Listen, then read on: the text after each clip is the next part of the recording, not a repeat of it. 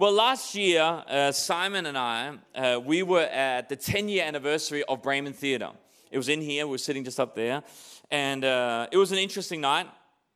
One of the co-owners were up here. I'm not saying anything that hasn't been said publicly, so it's all good. But one of the owners was up here and had all these flip charts. We went backstage afterwards and took photos of them. Had all these, flip charts up here explaining the story, just the history of Bremen Theater. And they started and said, the first year we lost this much money. And then they drew a line downward. And then the next year we lost this much money. And, and then the following year we lost this much money. It was a lot of money. Like they kept losing money. And it just kept going down. And then suddenly he said, and it was a packed auditorium, suddenly he said, but then came the Christians. Then came the Christians. He said, they're a little bit weird, but they helped us. Then came the Christians. And then he drew a line up. Then he drew a line upwards. And we were walking we were walking away that night, and that line just stuck with me. Then came the Christians. Wouldn't it be amazing if we were the kind of church, if we were the kind of people, the kind of community that when people were in trouble, when people were in need, when people were in despair, when people were in certain situations of life, that they could tell their story and say, this happened, and then this happened, and then this happened, and I was going down, down, down. But then came the Christians. Unfortunately, for too long, the phrase, then came the Christians, has been reserved to, then I felt more guilt. Then I got judged even more. Then I had even more people pointing fingers at me. Now I had God pointing fingers at me. Wouldn't it be amazing if we were known to be a community that when we stepped in, things turned around? Then came the Christians. What an amazing phrase. As parents, we often have those situations where, one of your children is hurting. Something's happened and you don't know exactly what has happened, but they're crying and you run to them. And you try and embrace them. And what are you trying to say to them? You're trying to explain to them, I'm here. I'm here. Mommy's here. Daddy is here. We're here. Everything will be okay. We don't know exactly what's going on, but we're here. It's the same way. Imagine if Christians had the same mentality of saying, we're here. Everything will be okay. It's okay. We're here now. Then came the Christians. When Bella, she went to Børnehave. She's at school now, but when she went to Børnehave, she did this thing. Well, she did it whenever I dropped her off, maybe because I kept encouraging her. But she would come to Børnehave, and then at the front door, she would just make sure the door was just a little bit open, and then she would kick it open, And like most days, she would just kick it open, bam, and then she would go in. I'm here, and everyone's so used to like, hi, Bella, and we kept like, maybe it's not a good idea because there could be a kid on the other way going, just launching. And then she would go into one stool that's not hers, and she goes, I'm here. New kids were like, who's that? It's like, oh, it's just Bella. Next, then she would go into her room, and she goes, I'm here. I just love that because I think, imagine as Christians, we could have the same mentality. Not always focus on ourselves, but understanding the thing that we carry, what we carry with us, that we don't just carry charisma, we don't just carry whatever, we carry the presence of God. That we could, bam, like kick in some doors and say, I'm here. Everything will be okay. Not with a focus on ourselves. It's not about us. 2 Corinthians chapter 4, verse 7, it says we have this treasure in jars of clay, to show that this all-surpassing power is from God and not from us. The truth is, though, some of us, we are too focused on the jars of clay. We're too focused on our insecurities, our imperfections. We are too focused on everything that is wrong about us rather than everything that is right about us. And when you keep focused on everything that's wrong about you, you're never going to present yourself as part of the solution. People don't need more Thomas. They need more Jesus. So I bring myself into the situation knowing what Paul said, Colossians 1:27, it is Christ in you, the hope of glory. Christ in you, the hope of glory. But the truth is, for some of our friends, the closest they're going to get to Jesus is Jesus in you. So what do? I get as close to them as possible. Why? Because I'm getting Jesus close to them. And hopefully, over time, hopefully as we do life together, hopefully they realize, oh, it's not Thomas helping me. It's Jesus in Thomas. It's not Thomas making me happy. It's Jesus in Thomas. It's not Thomas bringing peace. It's Jesus in Thomas. And suddenly there is an osmosis that's going to take place where they find Christ in me, the hope of glory. Then came the Christians. Matthew 5, verse 14, and then we'll get to the title of this message. This is just an intro. I'm just warming you up. It's the first service of the day, and I know that this link is going to be watched throughout the day, so I'm just warming everyone up. Here, Matthew 5:14, it says, here's another way to put it. You're here to be light, bringing out the God colors in this world.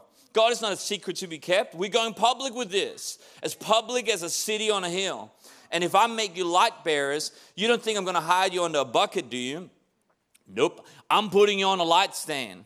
And now that I put you there on a hilltop, on a light stand, shine. Keep open house. Be generous with your lives by opening up to others.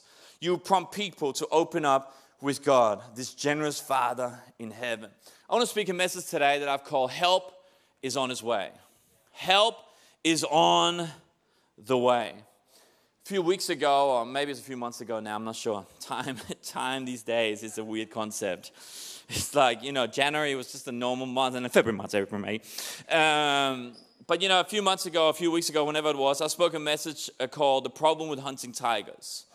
And the whole idea was that the problem with hunting tigers, just like the problem with starting something new or being an entrepreneur or being a leader, the problem with hunting tigers is that you might run into a tiger. That's one of the challenges. And we talked about it's okay if you trust God because He knows your promises, He knows your prayers, and He knows your problems. And so today I want to just highlight prayer. Is that okay? We're just going to talk about prayer. Help is on the way. Truth is, if the statement then came to Christians is going to have any effect, any power, it is only going to happen if we as people understand the power of prayer.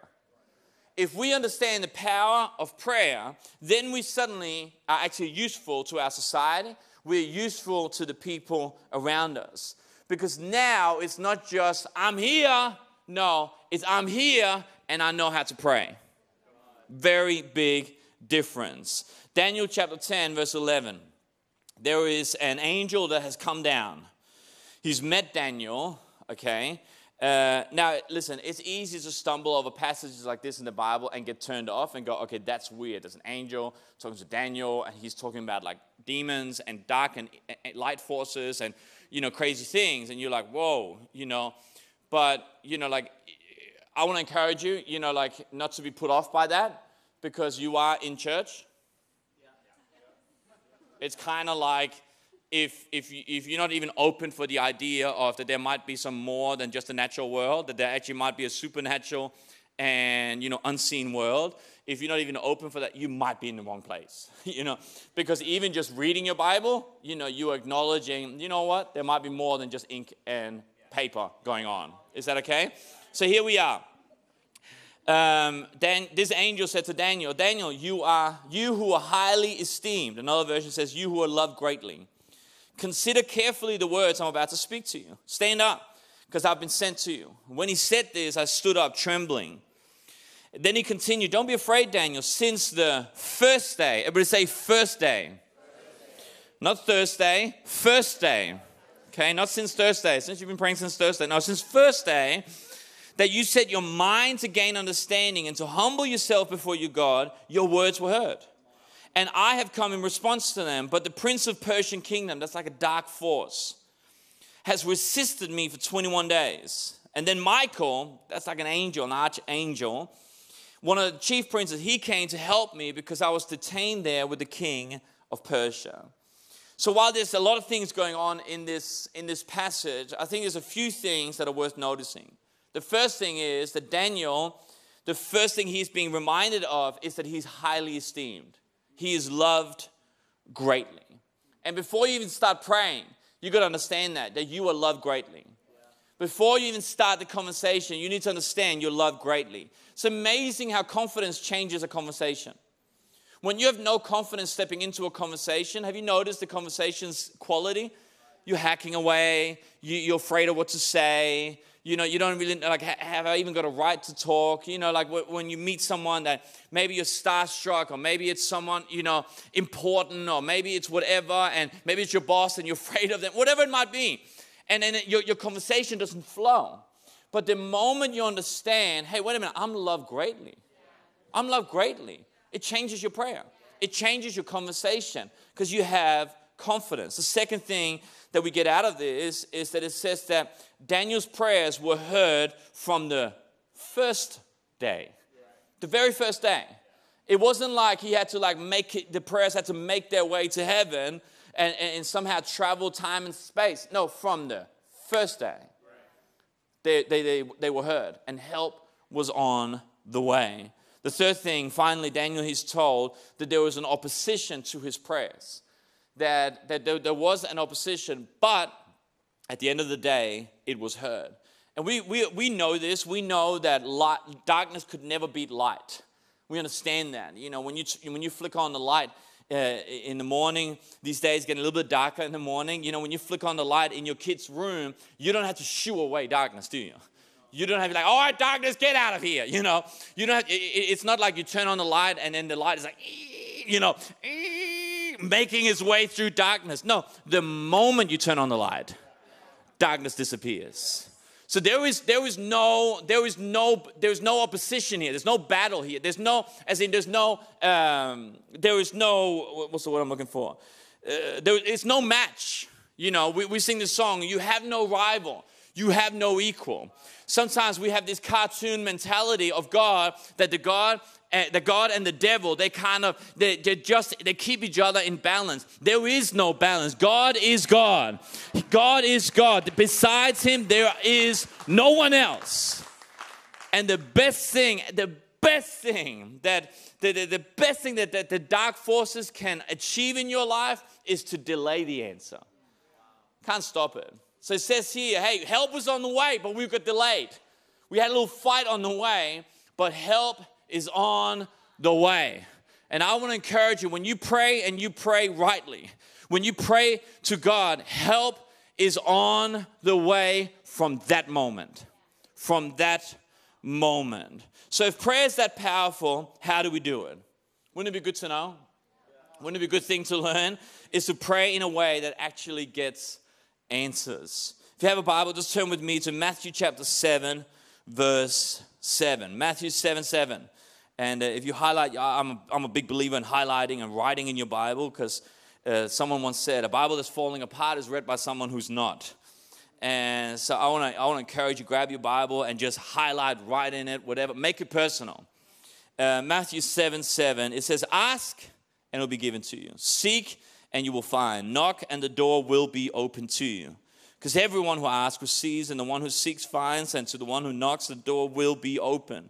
Which of you, if your son asks for bread, will give him a stone? Or if he asks for a Manchester City jersey, will give him a Man United jersey? No, if you then, though who are evil, know how to give good gifts to your children, how much more will your Father in heaven give good gifts to those who ask him? So in everything, do to others that you would have them do to you. For this sums up the law and the prophets. There's 3 points and a conclusion here. And we're going to go through them. And then we're going to wrap it up and put a little bow tie on it. And then we're going to leave. Number one, how do we pray? Number one, ask. Everybody say ask. Ask. I have a simple rule in my life. I have a few rules in my life. But I have a simple rule. One of them is do not complain about something that I haven't prayed about. That I'm not allowed to complain about something I haven't prayed about. The flip side of that is don't complain about actually receiving what you prayed about. But that's another conversation for another day. But do not complain about something if you haven't prayed about it. I know pastor friends of mine that, you know, if people come in for a conversation, want to talk about stuff that's going on in their life or in leadership or whatever, the first question they will ask is, have you read your Bible this week? Have you actually prayed this week? And if the answer is no, they'll say, cool, you go do that, then come back. Why? Because you haven't even given God room. You haven't even given him a chance to show himself strong on your behalf. And so stop complaining about what you haven't prayed about. First, give God a chance. Give him an opportunity to at least step in and change some things in our life. Just give him room to move. Give him that opportunity. There's nothing worse that if you find out your kids are in trouble or something has happened and you find out about it afterwards. And then you ask them and you're like, why didn't you come to us? Why didn't you ask for help? And then when they look at you and go, we didn't think that you were able or willing. We didn't think you cared, or we didn't think you could. It is the worst. And maybe they're true. No, they're not. But maybe, like there's something in that. But as imagine if that's how we feel as natural parents. Imagine God in heaven. Because so often we don't come to him because either we think he's not able or he is not willing.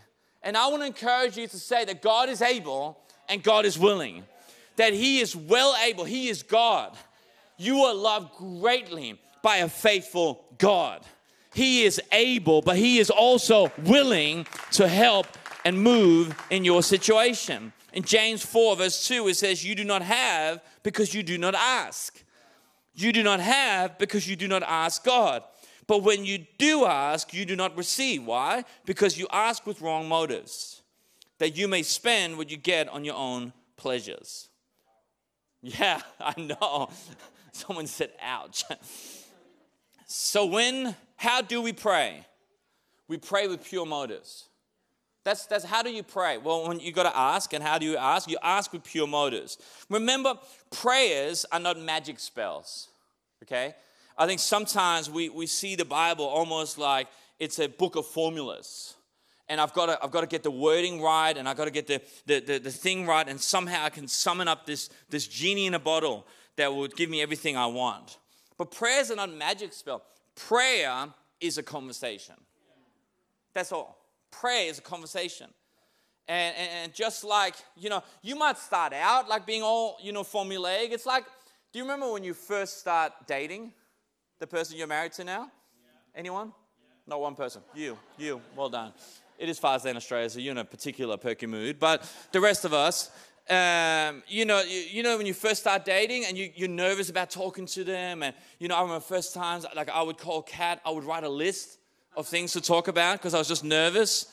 Any other nerds out there? Just 1, 2. Come on, see your hand. Close your eyes, bow your heads. Come on, let's have a moment. No, you write a list. You're like, oh, so how's that? Okay, great. Okay. I got nothing else, Great talking, because it might start out like that. It might start out with, I don't know what to pray.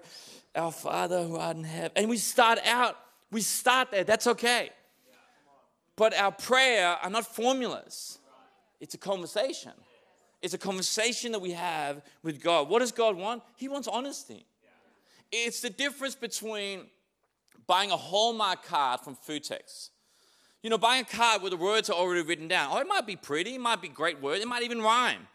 Roses are red, violets are blue. Here I am thinking of you. It's like, oh, that's so kind. It's like, no, it's not. It's so random, And so you get that card and someone just writes, to Thomas from me. It's like, wow, so personal. I mean, at least you thought of me. Compare that to your children. Hacking away at words. Words make no sense. There's spelling mistakes. There's some random drawing of something that's not related to the topic. And even the drawing, you have to get interpreted, and that ends into a long story. And the whole thing is an experience. But which one would you rather have? Would you rather have the perfect formulaic words, or would you just have honest words from the heart? God is the same way. He's not after the right words. He's not after the formula. He's after your heart. But how's your heart shown? Through your words. Because your mouth overflows with what is in your heart. So to be honest, sometimes my prayer life is just, help. Amen. Like literally, that's my whole prayer. You see my daily journal, my notebook. Sometimes it just says, help. SOS, Mayday, send help, that's all the prayers. Help in my marriage, help in church, help at work, help with people, help in my health, help in my finance. Sometimes that's all I pray. And you know what? I think God is okay with that. Because God, He is interested in what we need much more than what we want. He doesn't ignore what we want, but His focus is in what you need. So how do we pray? How do we do this? Start with gratitude. Start with gratitude. Psalm 100 verse 4, it says, we enter his gates with thanksgiving and his courts with praise. In the Message Bible, a little bit updated, it says, enter with the password, thank you. Make yourself at home. Talk in praise. Thank him. Worship him. How do we enter? How do we approach God? We don't approach him with a wish list, with a shopping list, as if he's Santa Claus. No, he's our dad. He's our Father in heaven. He's God. He wants to have a relationship. So we start with gratitude. Why? Because gratitude takes the focus off yourself and onto him. It takes your eyes off you, because often we come in, all right, so this is what I need, this is what I want, in alphabetic order, and I want this, and this, and if you've got time, I want to do this, and this. All right, cool, see ya. Oh, amen. That's not prayer. It's rude. That's what it is. That's what it is. What do? We start with gratitude. It's like, hey, God, just thank you. Well, I don't have anything to be thankful for. Really? It's blue sky this morning. That was pretty cool. I don't know what it's like in the other parts of our church right now, but it's blue sky here in Copenhagen. Actually, they're expecting 30 degrees today, so that's awesome. That's not true. They're expecting the coldest day in 3 months, but we're thankful for that. We're thankful for fresh air. We're thankful for breath in our lungs. Thankful for life. Thank you for hope. Thank you that we're able to gather. Thank you for church. Thank you, Jesus, just for you. Thank you for the Bible. Thank you for my family. It's amazing how when you have gratitude, familiarity starts creeping away. Because you start realizing the treasures that you have in your life. Start with gratitude. And when we start there and we take attention of ourselves, we've suddenly realized that the way Jesus taught us to pray, we see it in Matthew 6:10. It says, your kingdom come, your will be done on earth as it is in heaven. Even when he was faced with the cross, even when he was faced with the things he didn't want to do, but he knew he needed to do, he says, not my will, but your will be done. So remember, God is true to his word. Some people say God can do anything he wants. That's not true. I know, I'm going to explain it. God cannot do anything he wants because God has bound himself to his word. So he cannot do something that goes outside the word of God. Do you want to know what God's will is? God's will is God's word. That's why we say read the Bible every day. How do you know what God wants to do in your life if you don't know who he is? That's why we read the word, because God's word equals God's will. God's will equals God's word. So pray the word of God. It's one of the reasons why if someone says to me, I'm really praying about this at the moment, I will ask them, what scripture are you standing on? Like what scripture are you holding on to for that? Because then you know you're praying the will of God. So number one, ask. Number two, seek. Matthew 6:33, seek first the kingdom of God and his righteousness, and all these things will be given to you as well. It's amazing how often we find what we are looking for. Have you ever talked about something and suddenly you see that thing everywhere? Like I said, I'm not talking about how, Alexia and Siri is listening to you and you randomly get, advertising about that topic. I'm talking about, you're looking for a car, you're looking for an outfit, you're looking for some shoes or whatever. And while you're looking for it, suddenly you see those shoes, that car, that bike, whatever, everywhere. Have you noticed that? It's amazing how you train your brain to see things. In psychology, they call this motivated perception. It's closely linked to what's called motivated reasoning, where we come to conclusions that we are predisposed to believe in. That's why it's very dangerous when politicians step out in Denmark and they say, be careful of these types of people when you travel on trains. Why? Because you're giving a narrative to a whole population that people that look like this, talk like this, they could be acting like this. And our brains have motivated perception. So now we are looking for evidence to back up the narrative we have just heard. Why? Because we often find what we're looking for. You find what you are looking for. It's the same when you Google for your symptoms. When you feel a little bit sick, you're like, oh, what's that? And you Google, and it's always the worst. It's like, oh, you come to your wife or your husband, you're like, I think this, South American mosquito has flown to Denmark and given me like a brain disease that's hit my big toe, and, I might lose my right foot. It's like, what? Like, it's amazing how you find, I was trying to think of the most random thing. I ended up in a weird place.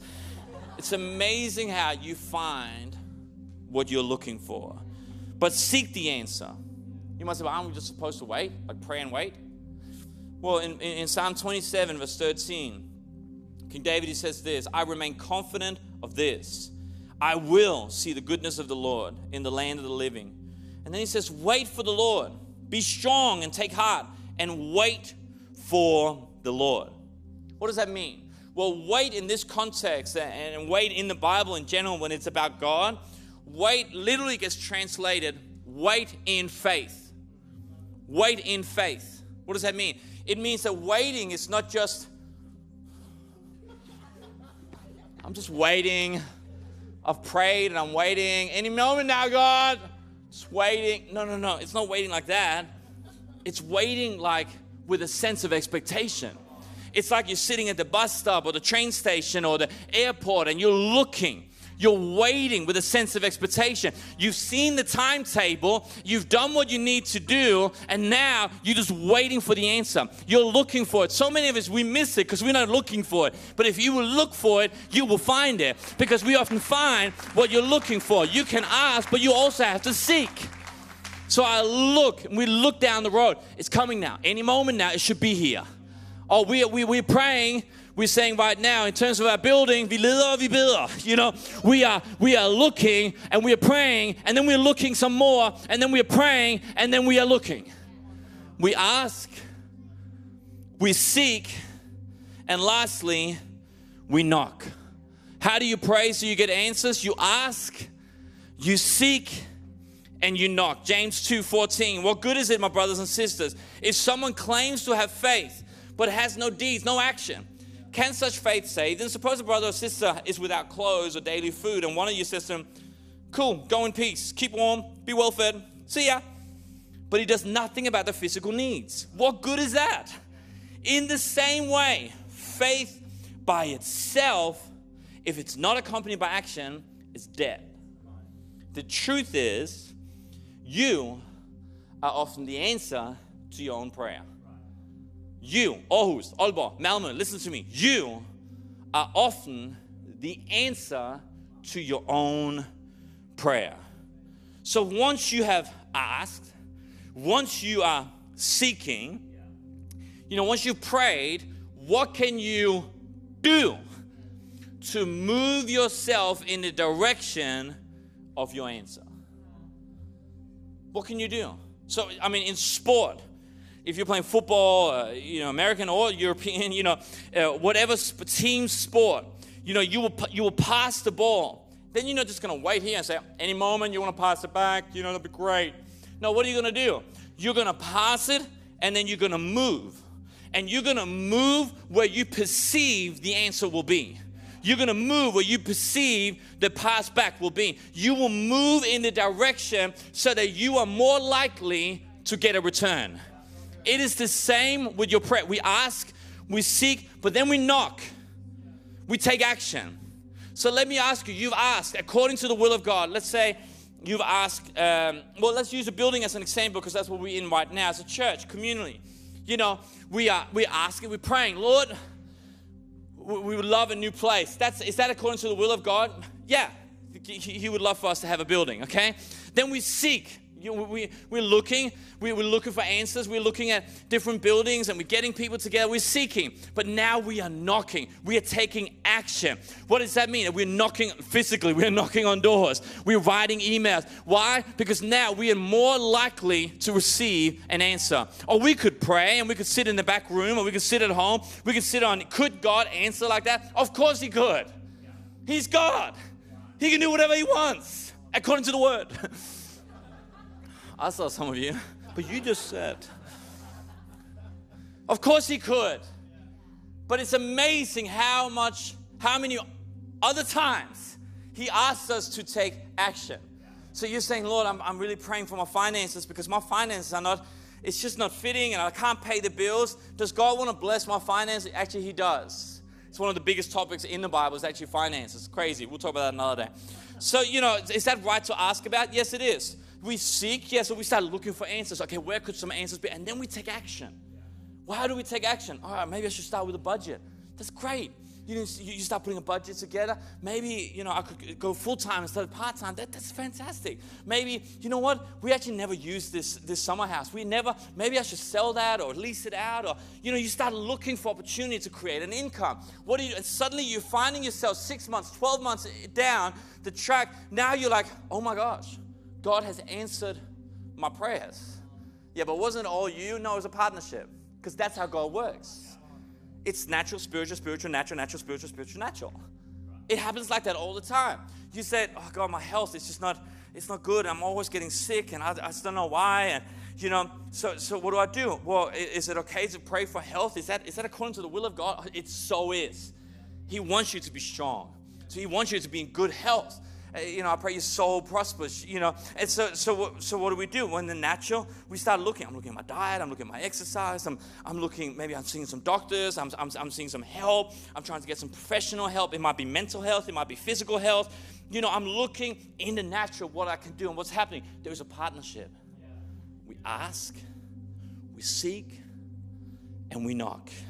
Help is on the way. Remember in Daniel 10, Daniel was told he was highly esteemed. He was loved greatly. And you got to remember that before you start praying. While you're praying, while you're waiting for the answer, while you're doing everything you can do in the natural, remember in the middle of the process, you are loved greatly by a faithful God. Let me finish with this verse. Ecclesiastes chapter 7, verse 14. It says, when times are good, be happy. But when times are bad, consider this.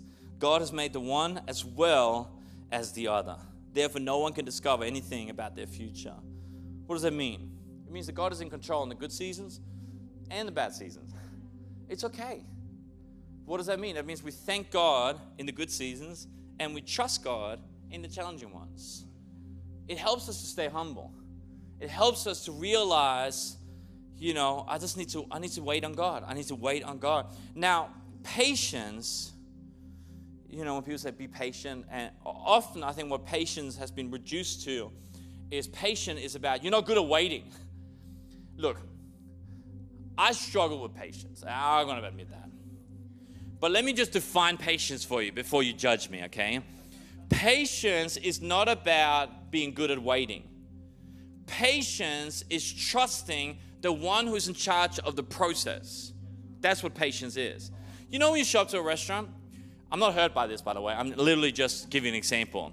This is no specific. I'm not thinking about any specific cafe right now. But when you show up and they can see you're standing there with 3 kids that are clearly impatient. And you go, could I have a table, please? And you can see there's lots of tables free. And then they're saying, yes, just give us a moment, sir. Be like, fine, I'm patient. It's one of the fruits of the Spirit. I'm a spiritual man. Lots of fruit, patient man. But then you see the person that's saying, please be patient, talking to their friends about non-cafe related issues. My lack of patience is not because I'm not good at waiting, it's because I don't trust that the person who's in charge of the process has my best interest at heart. So when I speak up the second or third time, to great dismay to my wife, who is threatening to walk away with the children to another cafe, this is just a hypothetical situation. It is not because I'm impatient, it's because I don't trust that the person who's in charge of the process has my best interest at heart. And all the husbands said, and all the wives said, okay. Patience in life is not about can you pray and wait. Having patience means trust God. Trust that the one who's in control has your best interest at heart. You ask, you seek, and you knock, and then be patient. That you're loved greatly by a faithful God. That the answer help is on the way. And it will get to you at the right time, in the right way, in the right format, it will come to you. Just be patient. I'm not good at waiting. It's not about waiting. It's about believing. It's about trusting that you're loved greatly by a faithful God.